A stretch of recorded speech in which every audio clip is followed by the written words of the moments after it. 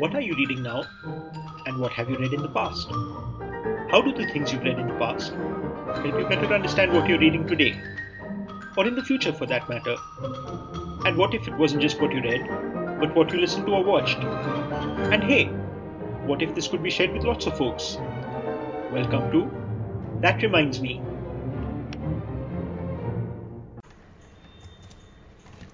This is episode 3 of That Reminds Me.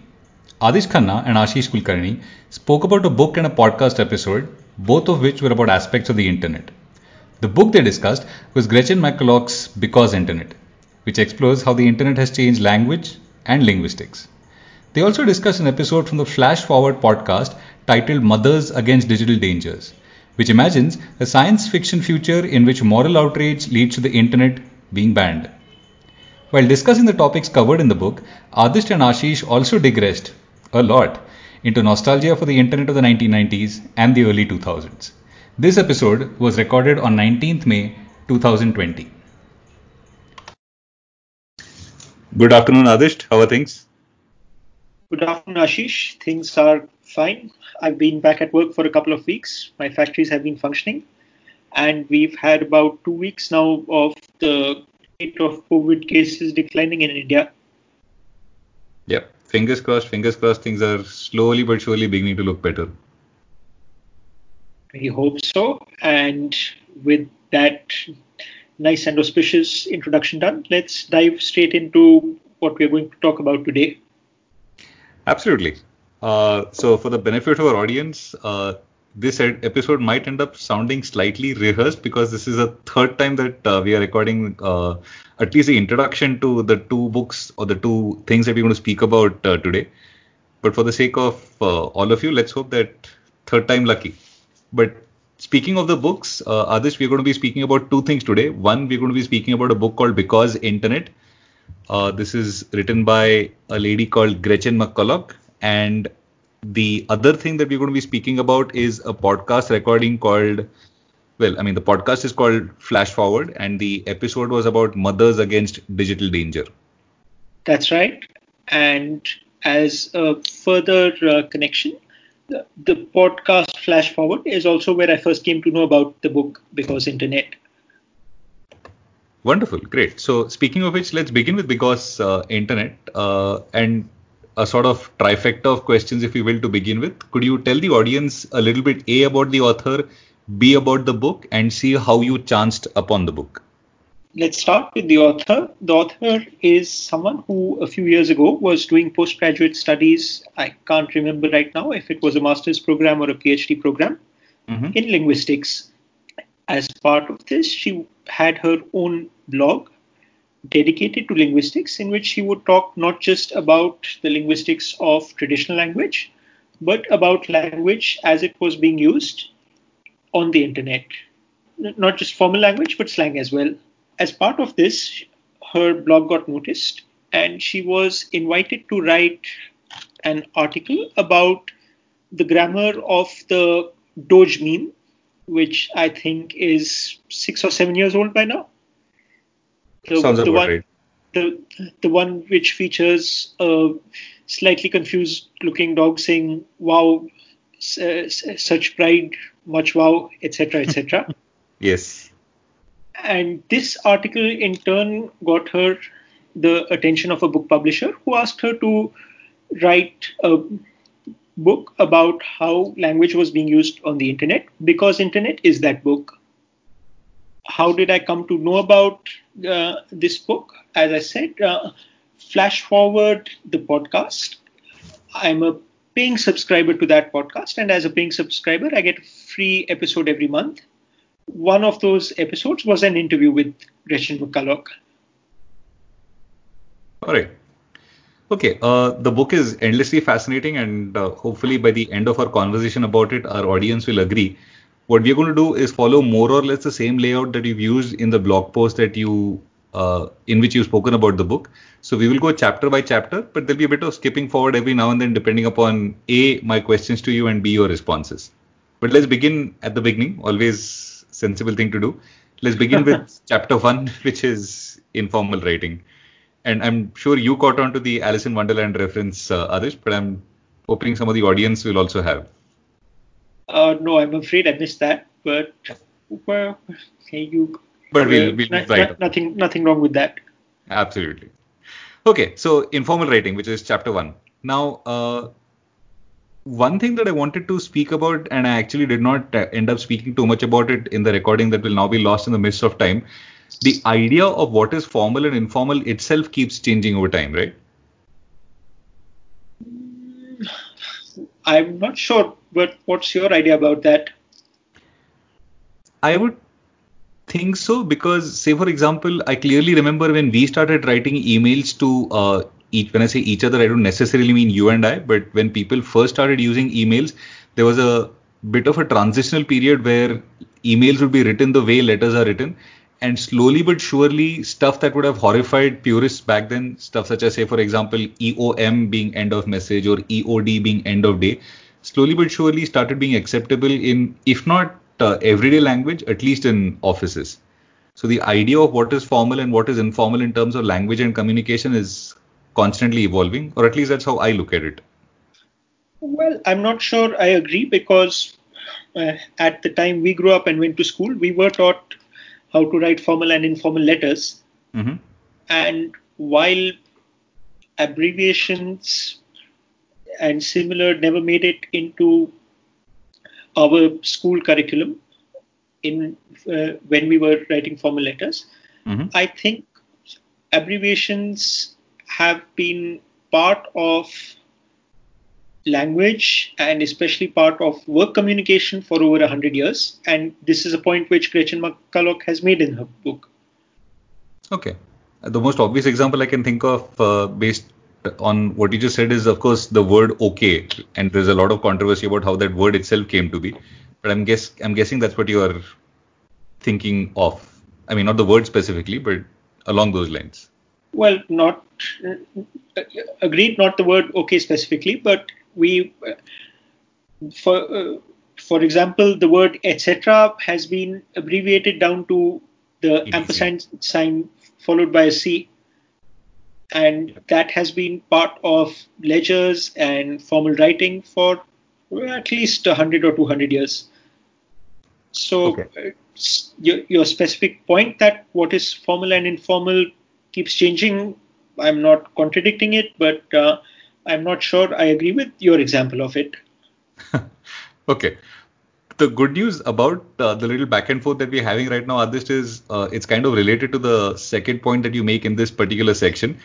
The internet has made not just informal written language, but also the development of informal written language much more archivable and as a consequence accessible. So what might have ended up being a very long and perhaps pointless debate in the pre-internet era is now very much verifiable. And that's one of the good things about the internet. Yeah, but let's get back to the first and foundational point, Yeah. which I think is important because it's really going to drive the whole book. All right. The key idea that Gretchen McCulloch starts off with is that language can be either written or spoken, and language can be either formal or informal. And for a very long time, all written language was formal, or almost all written language was formal. Mm-hmm. But once the internet came along, it made informal writing both widespread and, as you said, accessible to researchers. Yep. Leading to not just, and this is a bit of a meta reference, leading to not just books such as this, but in fact the conversation that we are having right now. Well, true. And again, because this is, I feel, an important point, let me just cover all the bases before we go on further. Please. So we've said that language can be spoken or written, and language can be formal or informal. Spoken and informal is similar to what we're doing right now, talking to each other, or what any conversation between friends or family members Mm-hmm. is usually like. Formal speaking can be a business meeting, a classroom lecture, a formal lecture given in an auditorium. Formal written is what we are very familiar with, both in literature as also non-fiction writing. Mm-hmm. And informal written language back in the day would be letters sent between friends and family members again, but those were not too frequent. Those were difficult to send, and the real explosion in informal written language has been in chats. And when I say chats, I mean internet chat programs, emails sent between friends, and dominantly SMS and text messages in messaging apps. Yep. About which I'm sure we shall speak extensively in the chapters to come. But one weird thing that this reminded me of is the fact that Kurt Vonnegut used to begin his essays with the phrase "dearly beloved." And coming from the generation that he did, and given the kind of books that he wrote, I'm fairly well, confident is perhaps too strong a word to use, but it would be a good guess to say that most modern writers wouldn't begin essays in that way. And that to me is perhaps one example of how written semi-formal communication also changes over time. Well, language is amazing that way because you can always find a boundary line between formal and informal and exploit it as much as you like, especially if you're Kurt Vonnegut. True. And that the boundary that you speak of between the formal and the informal is where pretty much creativity resides. And flourishes. And flourishes, absolutely. All right, let's move on to the second chapter, which is about language and society. And the very first point that you mentioned in the second chapter is one that I find endlessly fascinating. For the benefit of the audience, let me quickly describe it. There are two people, and knowing me, I'm going to murder their names, but I'll go ahead and butcher them anyways. George Wenker and Jules Gilleron, the first one in Germany, the second one in France, decided to try and map how phrases change in terms of distance in their own particular countries. So how everyday phrases change not just in terms of pronunciation, but presumably also in terms of meaning and context. And this was not very far away from each other. We are talking of relatively smaller distances because the field workers you mentioned actually went out on bicycles. We'll have to expand on that a bit, but Please. let's get into what these two people did. Yep. So the first person is someone called George Wenker, who was interested in how the German language varied over the territory of Germany. And he was in the late 19th century, there was a well functioning school system all over Germany. So George Wenker had the bright idea of sending a postcard care of the school teacher in every local village school. And on this postcard, he would request them, here's a list of 40 things or phrases. Can you please send me back a postcard saying what this is called in your village? Right. And many of these teachers did send the postcard back. So he was able to create what is now called a language atlas, which shows how words change over geography. Now, because all his work was being done on postcards, Wenker ended up missing out on the differences in pronunciation.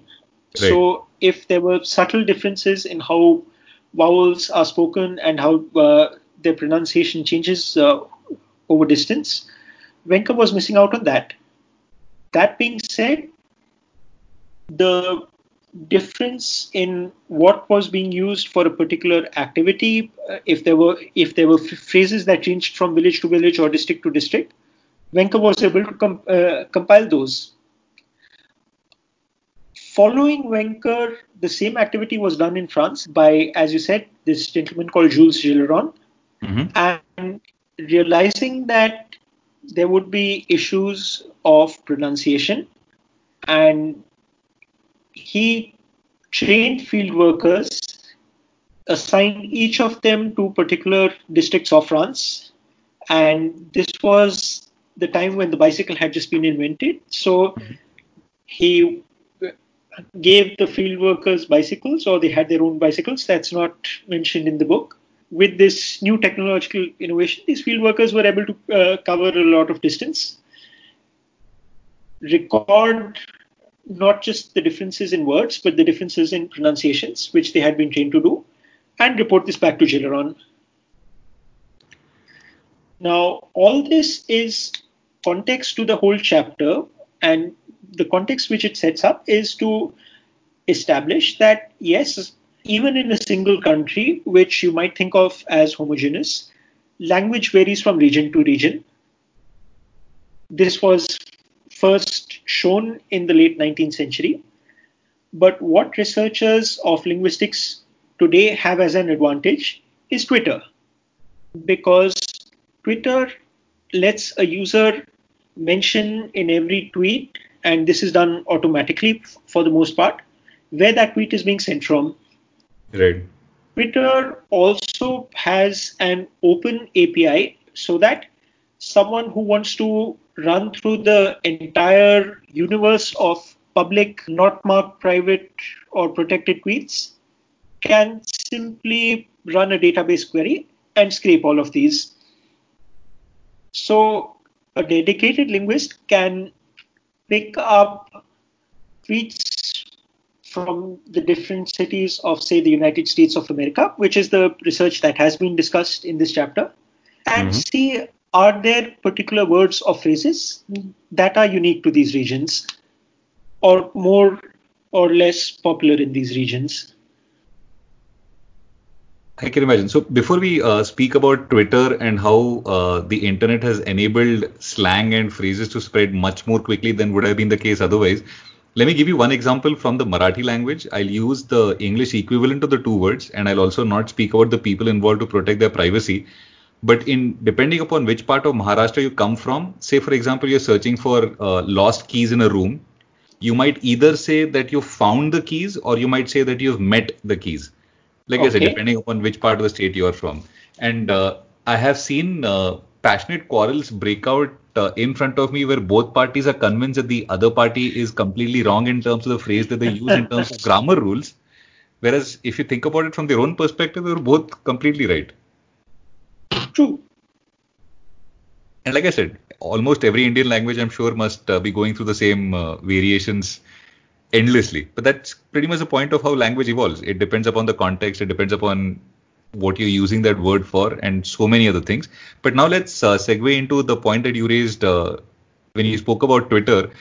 Slang and the usage of words tends to spread much, much more quickly now. In a way, we are living in a very accelerated time frame for the development of language and slang than ever before. That's true. And in the interest of keeping this podcast universally friendly, we are simply going to use the phrase AF rather than explain what it means for. But feel free to go ahead and take a look at AF, the phrase. But it started apparently in LA and Miami. Not only would I not have known this had I not read your blog post, but it never would have struck me to ask where this might originate. And now it's part of everyday discourse for not just I, but I'm sure anybody else who speaks online, which is pretty much the entire planet now.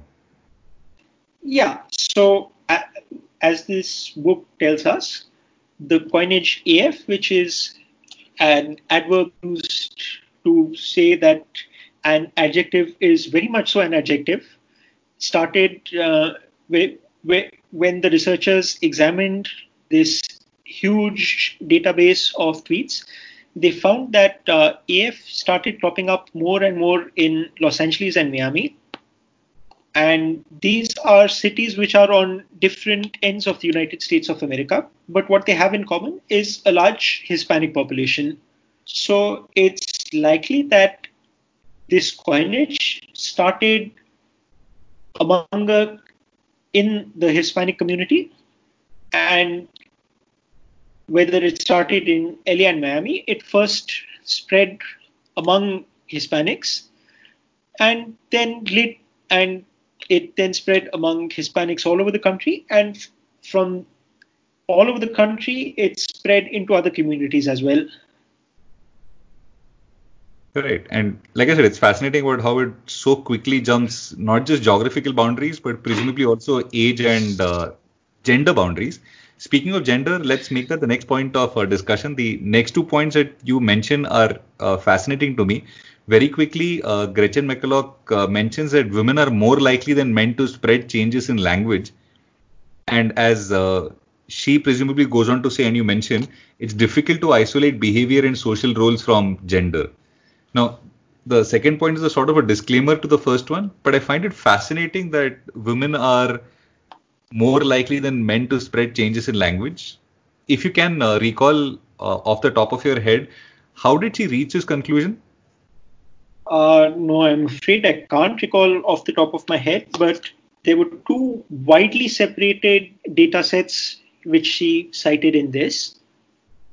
And one is written language from 200 years ago, or 2 centuries ago, maybe not 200 years ago, but from the 19th century, perhaps even further back, wherein when you look at the letters which are sent by women in the pre-typewriter, pre-printing era, women will change the spelling of a word more often, and 10 or 20 years later, men will start using the new spelling as well. And this was seen in the Twitter data set as well. Remarkable. And I can't recall off the top of my mind what data set she used to make the claim that this happens not just for changes in spelling or phrasing, but also in pronunciation. But she did make this claim as well. Regular listeners will know that we have a little bit of an in-joke going about how this podcast might one day provide endless employment and fodder for sociologists. But this is yet another instance. Well, I think this linguist has already provided fodder to the sociologists. We are just doing the good work of spreading it along. True. Also, that reminds me, reference that crops up from here, and I'm fairly sure you read this story yourself, Adish. But Isaac Asimov had a story, unless I'm confusing the author with somebody else, about how the discovery of an alien civilization and the attempt to communicate with them became much easier when the communication strategy used by one of the scientists' mothers, if I remember correctly, was put into play. If you have read, I have read this book, and it is not a book, a short story, and it is by Isaac Asimov. It is a lovely story. I'm not sure it is all that relevant to the spread of new coinages, but right. we'll talk about it quickly anyway before we move on. And this is Isaac Asimov noticing how the women he knew, and this was back in the 40s or 50s, would on the telephone speak about, well, they would speak about everything, but the way they would talk would be to just run an entire stream of speech without necessarily letting the other person interject. Yeah. And he thought that this was a great way to overcome the 10 or 20-minute gap that would occur if you had to communicate with someone at the edge of the solar system, and you were and your messages were being passed at the speed of light. There are aspects in Because Internet, especially her chapter about internet chat, which quite strongly act against this idea and talk about how conversation and speech is a series of turns of speaking. So I think it's not the greatest example for this book, but it is a nice story, and we'll try to look up the name of the story and encourage all our listeners to read it. Yeah, absolutely. And like you said, it's not the most direct relevance over here. But the whole point of the podcast is to speak of things that we are reminded of. And I was irresistibly reminded of this story when I read about gender and communication, more broadly speaking. All right, let's move on to towards the end of the chapter. You have one brief point, which, if you don't mind, I would love you to elaborate on a little bit. Weak social ties drive a change in language much faster than strong ties do. The reason I'm fascinated with this is because it seems kind of counterintuitive. Let's first explain to our listeners what weak ties and strong ties are. Strong Okay. ties are the people whom you interact with frequently or intimately. So, your close friends, your wife, your husband, your partner, your family members, people whom you're very close to and who you are talking to often. Weak ties are people who you don't hang out with that much or that often or that intimately. These could be this could be someone you run into at the gym, someone Correct. you exchange uh, notes with on Facebook or over text every 3 or 4 months or so to see what's going on. Mm-hmm. Without going into the research that she cites, Gretchen McCulloch says that if there is a change in language, it spreads very quickly using this network of weak ties, Right. but it lasts long once it enters a network of people who are connected with strong ties. Yeah, that makes sense. So the change might happen more in the in groups, so to speak, but the spread will happen much faster in the out groups. That's right. Okay. All right. Okay, Adarsh, unless you have anything to add to chapter 2, I know we haven't spoken about the Kon-Tiki hypothesis. We'll get to that in just a second. But apart from that, if there's anything you wanted to mention in chapter 2, go ahead. Otherwise, let's speak Kon-Tiki. Yeah. So Kontiki is again a digression, but when we're talking about strong ties and weak ties, there is a group of researchers which set up a simulated social network, not a real one, in which they defined how everyone was connected to each other using weak ties or strong ties. Hmm. And they ran the simulation to see how new coinages and changes in language spread. And the what we just spoke about, that weak ties help changes to spread and strong ties make those changes entrenched, is the result of this computer simulation. And what it reminded me of was another book I've read called Sea People by Christina Thompson, which is about the history of Polynesia. Absolutely nothing related to linguistics, unless you well, that's not true because it speaks a lot about how the Polynesian language is constant from one end of the Pacific Ocean to the other. Hmm. But let's get past that digression to the digression. It also talked about uh, using computer simulation to establish a theory or to test a hypothesis.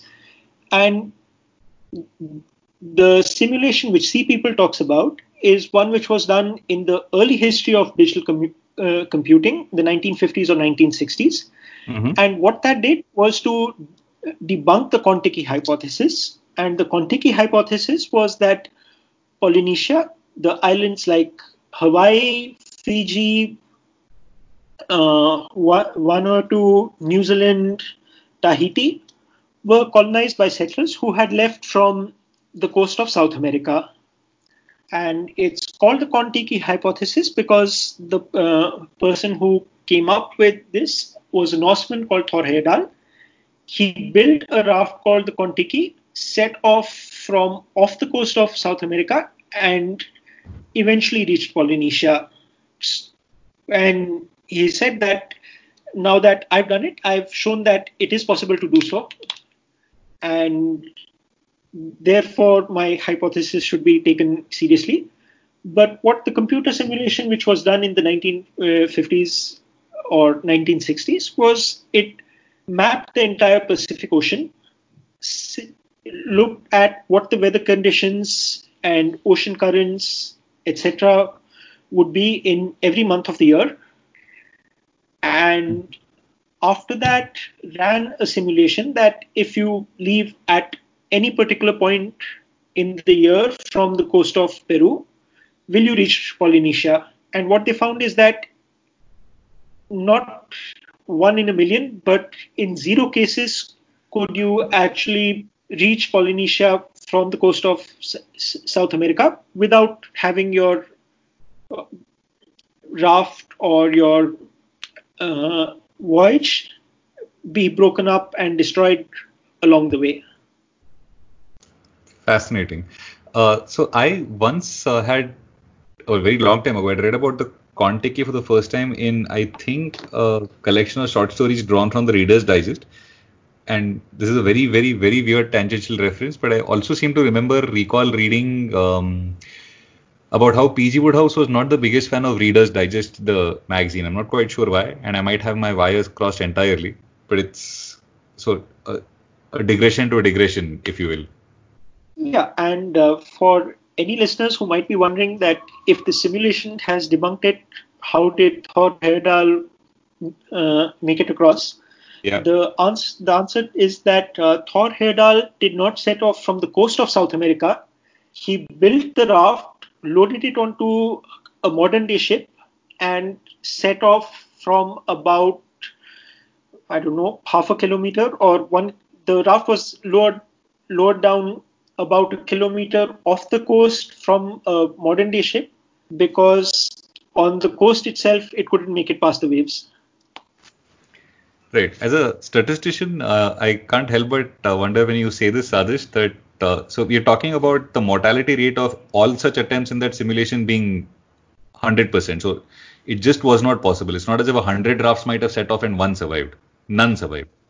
Yeah, it's not just a question of surviving. It might have survived, but ocean currents would have taken it to a patch of open ocean where whoever was on the raft would have run out of food and supplies.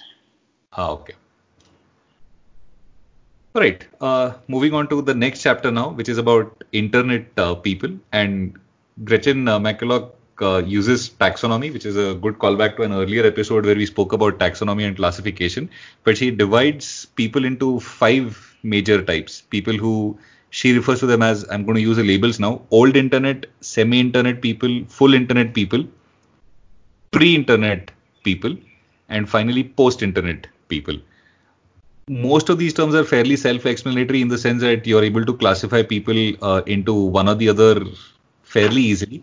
But for my benefit and also the listeners' benefit, could you briefly speak about semi-internet and full internet, just so that we are all on the same page? I'll speak about everyone so that there's no confusion at all. Sure. So old internet people are people who grew up without an internet, but came of age or either as the internet was also coming of age when or a little before the internet coming of age. So these are people who started using the internet when it was first invented. And a lot of these are people who used the internet before there was anything called the World Wide Web. Mm-hmm. And by the nature of the internet at that time, such people had to be technically adept. So people who were engineers or who had taught themselves computer programming, and their internet language was full of technical jargon. All right. Semi-internet people are those who were not extremely old when they first encountered the internet, but who never made it a habit. And so usually they use the internet on and off to come and check their email, so on and so forth. Pre-internet people are the ones who spent almost all their life before the internet was widespread, and they joined the internet so late that all they know are Facebook, YouTube, and touchscreens. They weren't using the internet on desktop computers, etc. Full internet people are the ones who grew up when the internet was already established and are what we call digital natives. And post-internet people are the ones who were born after the internet was already established and have never known a world without the internet. And even if they don't use the internet themselves, the influence of the internet keeps touching their language and lives. Right. And I'm guessing over here that we will fall, depending on our age, I'm speaking about you and I specifically, somewhere between or around semi-internet and full internet people. I would say maybe between old and full. This is probably not a classification that works all that well outside the West, Of course. but it works well enough. Right. Okay. So we might end up using these terms as we continue further along in our discussion. But the next point that I wanted to speak to you about is one that I find endlessly fascinating because it's the kind of communication that I think is A, very popular today, and B, in a sense, could only have been driven by the internet, both the goods and the bads of it. Ephemeral messaging, which to use simpler English, simply means that communication that is not permanent. Once the sender sends it across and once the sendee receives it, it, so to speak, automatically self-destructs. Yeah, so we are talking about things like Snapchat, Instagram stories, and live streams which are not recorded or archived for the future. I had the weirdest that reminds me moment right now, Adish. When I use the phrase self-destruct, it took me back to the beginning of a movie called Mission Impossible 2. I suppose that was our first introduction to ephemeral messages. It's the self-destructing message was part of every Mission Impossible movie, not just Mission Impossible 2. Though Mission Impossible 2 did make it very cool using self-destructing sunglasses, Yes. and it was the Mission Impossible. Before it was a series of movies with Tom Cruise was a television series, I think in the 70s or 80s, though That's I've right. not seen that myself. But that also had these messages that would self-destruct in 30 seconds after you had finished them. Our generation was cool too. We just didn't know it. Yeah, possibly All we right. still don't. More than usual, let's very quickly move on. So, the reason I wanted to speak about this and the reason I found this so interesting, Adist, was because you use a phrase, and I'm sure Gretchen McCulloch uses it herself, and one that I think we will need to spend a little bit of time over when we speak about ephemeral messages and a couple of related points that you mentioned, context collapse. Could you briefly explain what this phrase means and, if possible, provide an example so that our audience understands what we are speaking about? Yeah, so this is very much Gretchen McCulloch's phrase that I've simply copied down in my notes. Mm-hmm. And what this means is that most internet messages or internet platforms are by default public, especially Yep. social networks like Twitter and Facebook, Mm-hmm. where if you post something, you may have in your mind that it will be read by a certain person or certain set of people, which could be your friend, your crush, your family member. It You don't even consider the possibility of the wider public seeing it, Mm-hmm. but it is the internet. Practically anyone can see it. If the message is referencing a certain bunch of shared experiences, an in joke, that's the context. The people who don't know this shared experience or shared in joke don't know the context, and once they come across your message and read it out of context, that's what Gretchen McCulloch calls context collapse. Like sociologists on this podcast.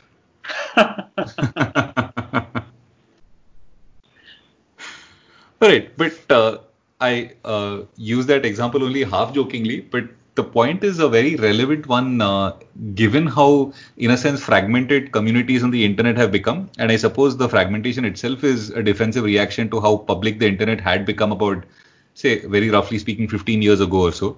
But context collapse is a lovely phrase that helps at least me understand the internet so much better in terms of how it's, like I said, become its own walled gardens in many different contexts. Yeah, and walled gardens are one of the strategies being used by people to prevent context collapse. Mm-hmm. So, what Gretchen McCulloch says is that there are three ways in which people can do it. One is to use ephemeral messages, which we just talked about. Yep. So, a message that destroys itself in a certain amount of time so that it doesn't stay around long enough for people outside of the context to see it. Right. The other is to use different social networks or even different accounts on social networks based on who you want to have seeing your messages. Mm-hmm. So, and LinkedIn, for that matter, is a network that sort of by design has created its own professional context within it. But this also is the phenomenon of how you can have one Instagram account which you tell your family members about and one Instagram account which you tell only your close friends about. Yep, absolutely. All right. We've already spent a fair bit of time on this chapter, but I can't help but speak about the last point because it was, in a way, an eye-opening moment for me. The meaning of the phrase or the word, however you want to describe it, LOL, which stands, of course, for laughing out loud, how the meaning of this phrase has changed over time. It has become laced more with irony in the recent past than ever before. Earlier, it just used to indicate you laughing at something, but now LOL can also mean you wanting to convey the message that it's not really laughable, but let's use that as a reaction. Yeah, it can convey a message that, hey, this is unpleasant news, but I don't want you to feel very upset about it. So you throw a lol in at the end. That was a really hard exam and I'm going to flunk lol.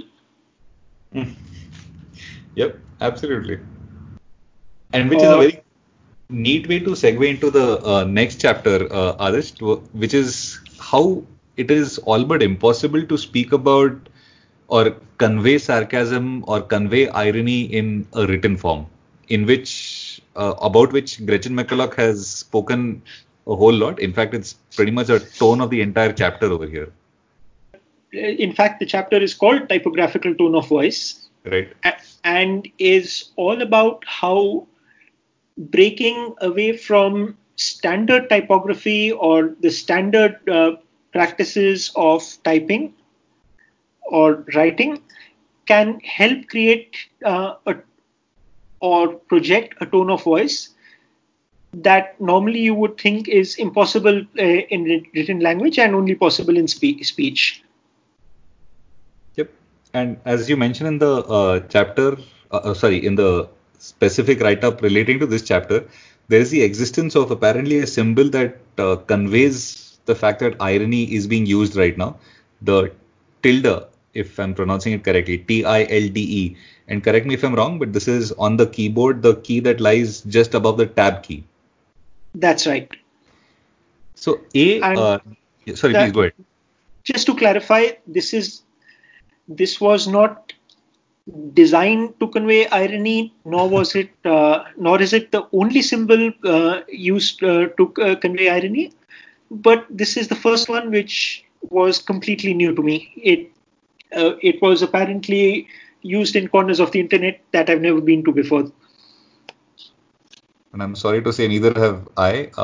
The point that I wanted to raise when you spoke about this, Adarsh, is, and maybe this is just, like I said, me being a grouchy old man, but half the joy in using irony is that feeling of identification and empathy, if you will, when one of the audience members recognizes that you used irony.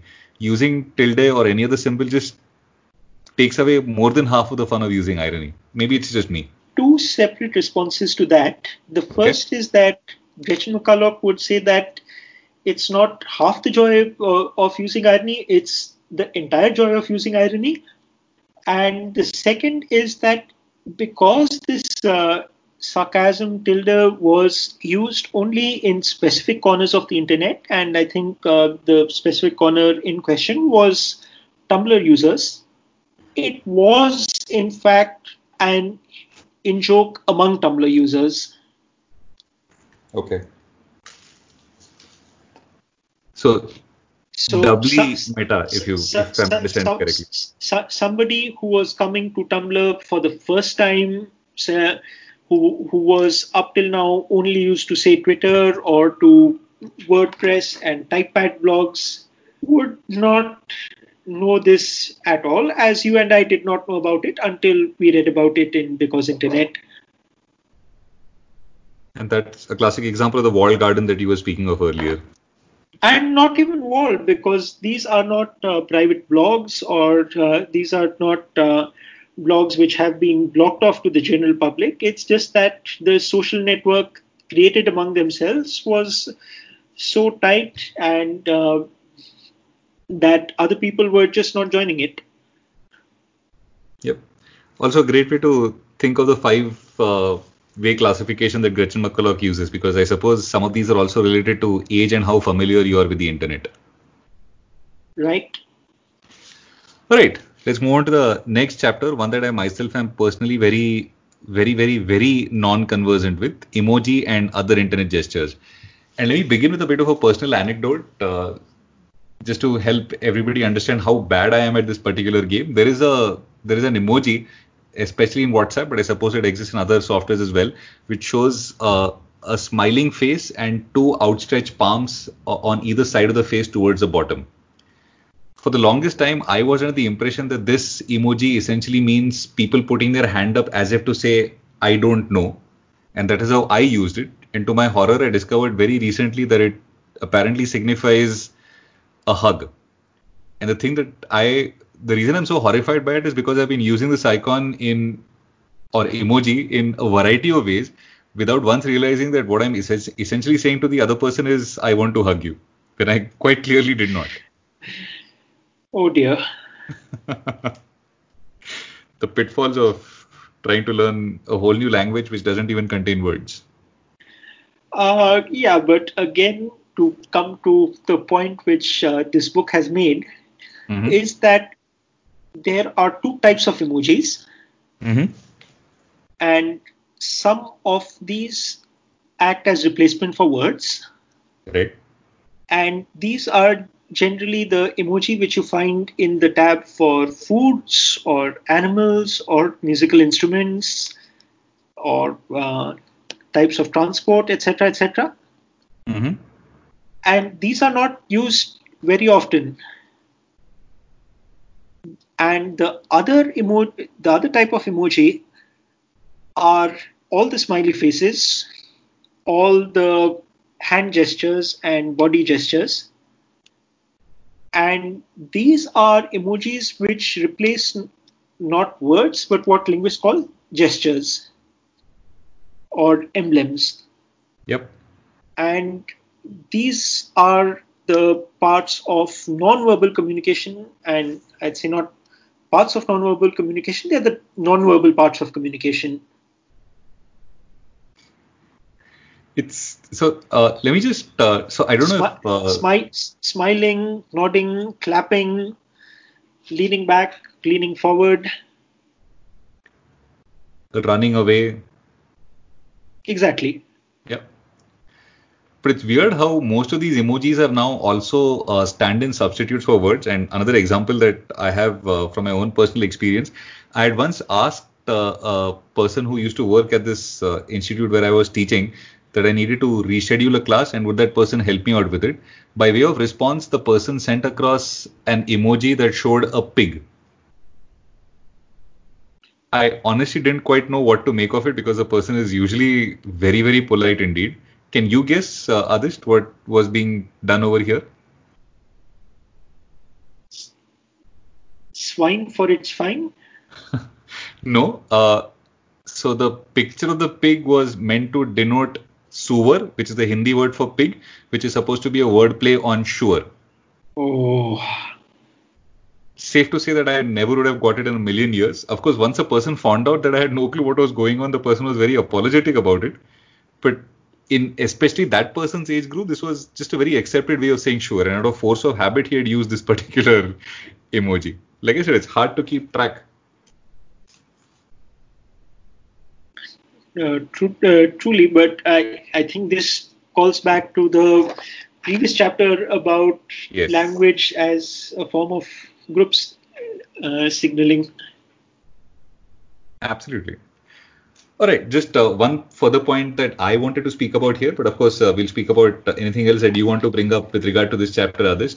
I had no clue that SoftBank invented emoji. Yeah, for a very long time, Japanese cell phone carriers and SoftBank started life as a cell phone carrier Mm-hmm. in Japan were using a different messaging standard from the rest of the world and a different data standard from the rest of the world. And the idea of sending pictures over message became very popular in Japan. And to conserve bandwidth have rather than send the picture itself, SoftBank would load pictures into every phone's memory and only send a code to look up which picture to display, which is the birth of the emoji. And they had a good thing going. Competing cell phone providers in Japan came up with their own, and all of this didn't match. So if you were sending one emoji from one network to another, it was possible that your recipient would get something completely different from what you had sent. Mm-hmm. And because of this non-standardization across networks, SoftBank went to Unicode, which is the international organization for standardizing data, and said, hey, we have this list of emoticons or emoji. Can you guys take it up and turn it into an international standard? Unicode said, this is not our problem. When Apple invented the iPhone and wanted to sell it in Japan, they found that Japanese users would absolutely not accept a phone that did not have emoji. So at this point, Apple went to Unicode and said, we really need you to make this an ongoing standard. Gmail, or rather Google, also joined in, and this was when they wanted to do it for Gmail and Google Chat, and not just, and well before they had their Android platform. And at this point, Unicode finally said, okay, we'll get involved. And now they have this interesting process of adding new emoji every year. It's perhaps not the most appropriate reference to give because I can't for the life of me remember the entire story. But wasn't there a story, a Sherlock Holmes story involving dancing men that perhaps is the first example of emojis being used? Although, like I said, maybe I'm missing things or crossing wires far too much. Not so much emoji as that a different position in the dance was corresponding to a different letter. So this was possibly more like the Wingdings font than emoji itself. Okay, all right. Also, I'll make a mental note to myself to go and read that story all over again. One further point that I can't resist speaking about, I know we would move on to the next chapter, is what I said. But speaking of Gmail, I just realized that there are a lot of things that are used as symbols in everyday life that perhaps are understandable to people of a certain age, but not if you are younger than that age. The symbol for Gmail itself being an envelope, for example, the symbol or the icon for phones on all of our phones, which references a old-fashioned phone, which will make no sense to youngsters. And I can go on and on, but there are multiple such examples of iconography that makes sense only if you're of a particular age. That's true. And the flash forward episode, which was the interview of Gretchen McCulloch, that which put me onto the book has Gretchen McCulloch talk about how even the expression lol has become one such thing Mm-hmm. where young people no longer know that it stands for laughing out loud, and some of them pronounce it lol. And when she asks them, what do you think this is? They think, hey, it's just like, okay, it's been a word for as long as it is. It doesn't have to stand for anything. Remarkable, remarkable. Okay, one final point from this book from my side, Adish, before we move on to the second episode, unless you have something to add.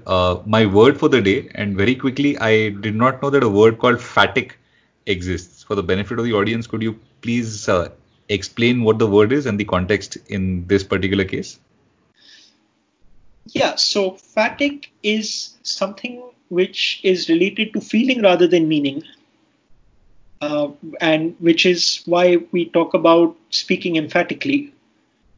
But a phatic expression is something which conveys feelings, whether good feelings or bad feelings, or which sets context. So, for example, if someone asks, how are you doing? And you say, I'm doing great, even if you might, for example, be suffering from 8 weeks of lockdown, the I'm doing great is not to be taken literally. It's to be taken as providing context that you are glad to have this conversation happening and for it to continue. I want to call back to the very first thing that we said to each other at the start of this episode, but let's not. Which was good afternoon and how are you doing? Yeah, but I hope that I replied in a manner that was both phatic and semantic. No, absolutely, absolutely. All right. So, Adish, unless I have missed asking you about something that you really wanted to speak about, th- we can move ahead to Mothers Against Digital Danger. Yes, let's, because I'm very keen to move ahead to that. Once again, in the case of the second post that you've written that we are going to speak about, Mothers Against Digital Danger, would you mind contextualizing what we are going to be speaking about for our audience? Yeah, so as I said in the introduction, Flash Forward is a podcast which looks at possible science fictional esque scenarios that might come about in the future. And then it starts off with a small skit that shows this future, moves on to what would be the circumstances in the present that would bring about that future, and then talks about what the consequences of such a future would be. The future that this episode talks about is one where the internet has vanished. Okay. And Rose Eveleth, who is the host and producer of this podcast, says that this is a future which her listeners keep asking her to explore. And it's one she's very interested in. And what she has done, whatever her research about this possible future has done, is that the internet is technically so robust that it's very unlikely that any kind of disaster or technical issue will take the internet down. And according to her, the only possible path for the internet to vanish is that there is a moral panic surrounding the internet, and there is a social movement which becomes convinced that the internet is evil and a force for bad. And this social movement spreads so quickly that the internet is actually banned.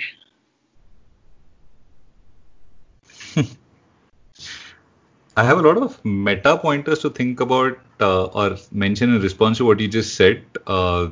Let's begin with the last thought that struck me. When you say the message spreads very quickly, I can't help but imagine that the only way it would spread so quickly is precisely because of the internet. Well, true, but it's been a long time since I've listened to this. Mm-hmm.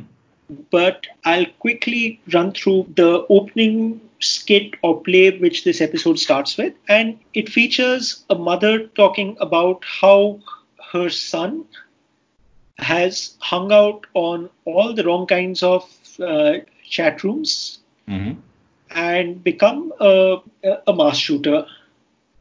So there is this very heartfelt speech which the actor makes about what has led up to this and how her son has been radicalized by hanging out in chat rooms with racists and sexists and has killed people, and that the only way she sees to stop such things happening in the future is to shut the internet off itself.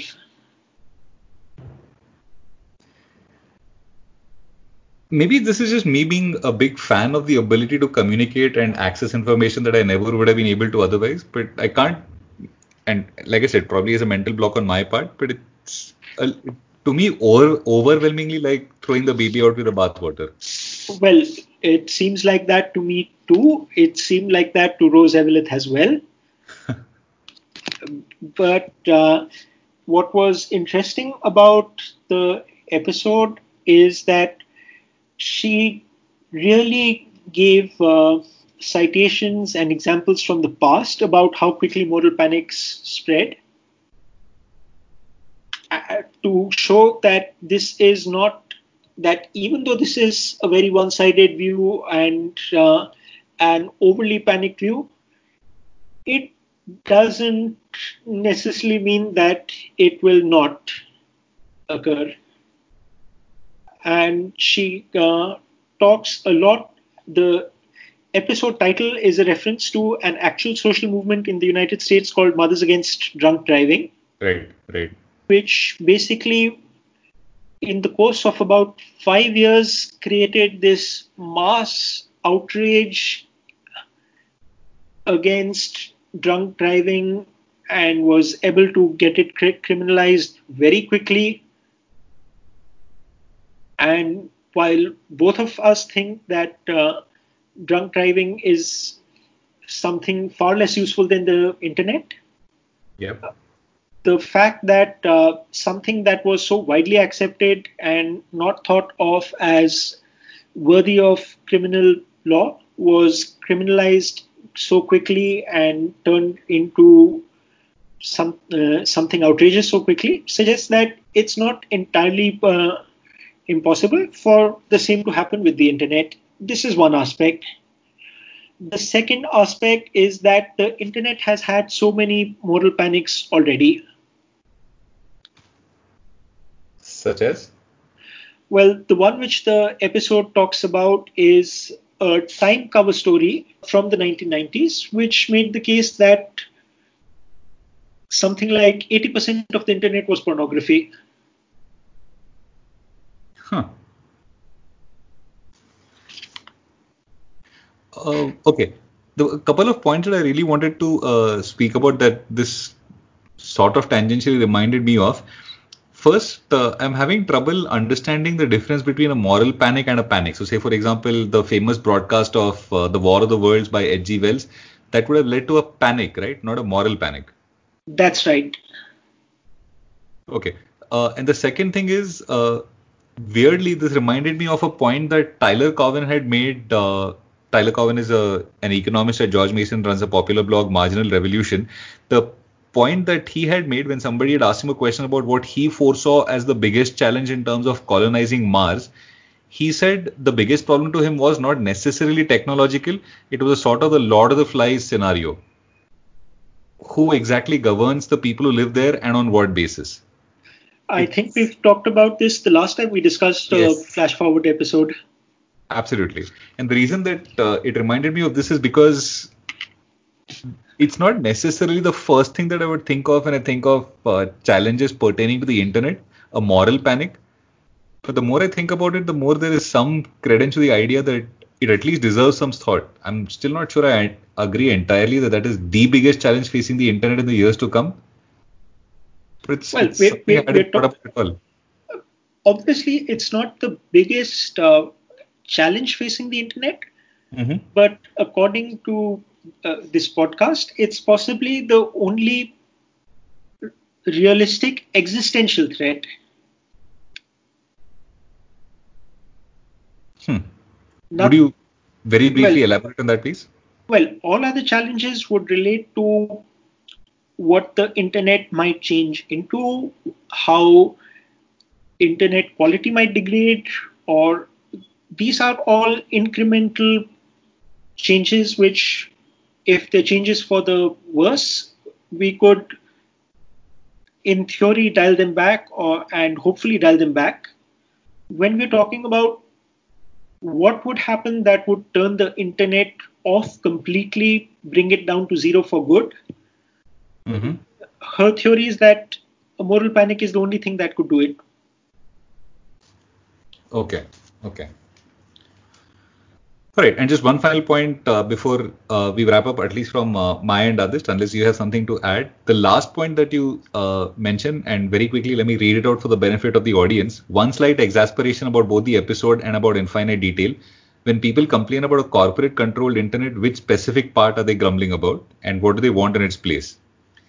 As you mentioned, because you can get behind co-op or academic free software for internet protocols, and God knows I agree with you there.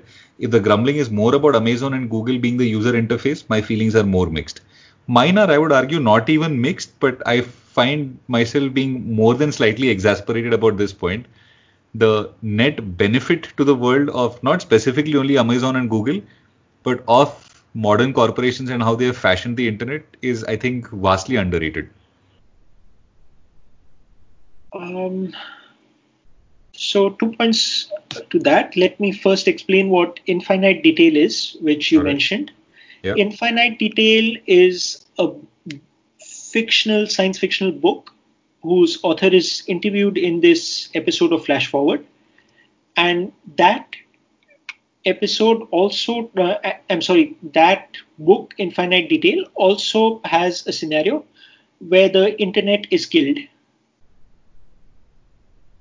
And it is killed by a bunch of radical hackers who remember the time of, say, the early 90s when the internet was very new and exciting, and who are exasperated about how the internet is now mostly a giant shopping mall. So they write a virus which takes down the internet, and in their manifesto encourage all the internet's users to set up their own community internets which are free from corporate influence. I am sorry to interrupt you, Adish, but I'm irresistibly reminded of Mastodon. Mastodon, the network that was supposed to replace Twitter. Twitter or Facebook. Yeah, that's the one. That was the context of Infinite Detail. Okay. And Infinite Detail, I've said one slight exasperation, but this is also such an interesting premise that this is a book I'd very much like to read. And I do have a lot of nostalgia and fond memories of the early 90s internet. Yeah. Pre-Amazon, pre-Google. And I think this gets into the part of Because Internet, which talks about semi-internet people or full internet people, and how those people, compared to the post-internet people, remember the time when it was new and evolving rather than all pervasive. I would mostly agree. The only thing I'll say is when I teach opportunity costs, especially to people who are just starting to learn economics for the first time, I often reference a Limp Bizkit song, which contains the lines, with the good comes a bad and the bad comes a good. And I view the internet in pretty similar fashion. So it's never going to be perfect. And in a nice connection, I think that's also from Mission Impossible 2. Yes, it very much is. I was about to bring that point up myself, but absolutely. It is one of the songs in that album. Well, I think my counterpoint, even though you've not drawn out your point entirely yet, but I'll try and preempt you. is to bring up something which we talked about in the episode before this about locusts and the point you made about fragility. Yeah. And one worry about having Google or Amazon drive most of the innovation which is happening is that it does build in certain fragility wherein they can then withdraw that innovation if it doesn't fit their business model. This is something which they have done in the past to your and my great horror when they killed Google Reader. Amen. Amen. And I suppose it will happen again as well. So don't get me wrong, I'm not an out and out fan of Google and Amazon, but I would much rather live in a world in which they exist than one in which they don't.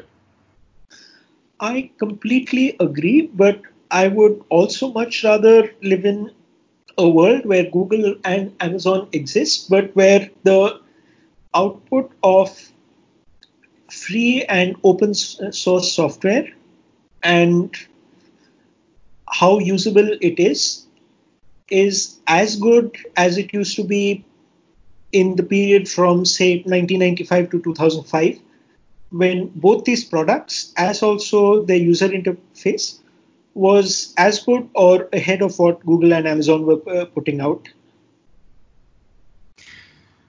So the thing that this reminds me most strongly of, Adish, what all of what you said right now, I find myself nodding in agreement as you spoke. And this, we've had more than a fair share of lyrics references right now. But I very strongly am reminded of John Lennon's "You may say I'm a dreamer, but I'm not the only one." Just to elaborate a little more, because I think this is something both of us feel strongly about, and perhaps we are dating ourselves as old internet people and grumpy old men. Uh-huh. But the fact that photo storage, the options for creating a photo album online Mm-hmm. are mostly Google or Facebook or Apple's iPhotos.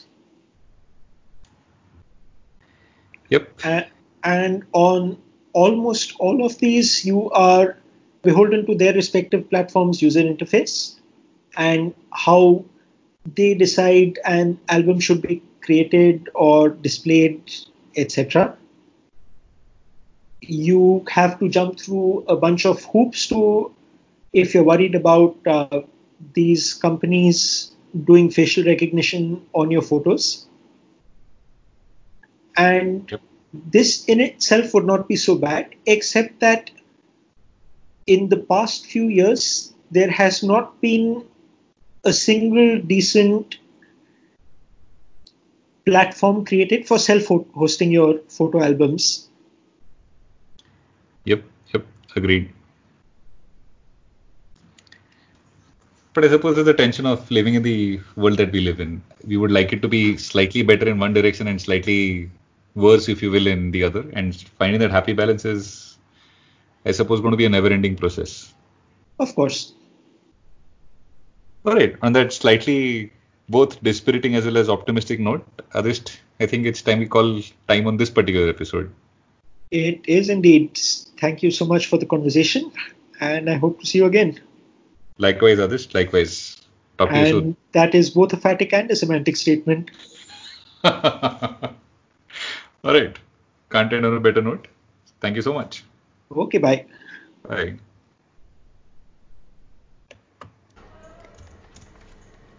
You've been listening to That Reminds Me, Episode 3. Today's conversation was between Ashish Kulkarni and Adish Khanna. Ashish's blog is econforeverybody.com and Adish's blog is adisht.net. That's aadisht.net. That Reminds Me is a podcast produced by Ashish Kulkarni and Adish Khanna. You can find all episodes of this podcast at thatreminds.me, where you can leave your comments. You can also email us. Our address is feedback@thatreminds.me. The podcast is supported in part by a grant from Emergent Ventures. The show music is The Carnival of the Animals, performed by the Seattle Youth Symphony, courtesy Blues Open, musopen.org.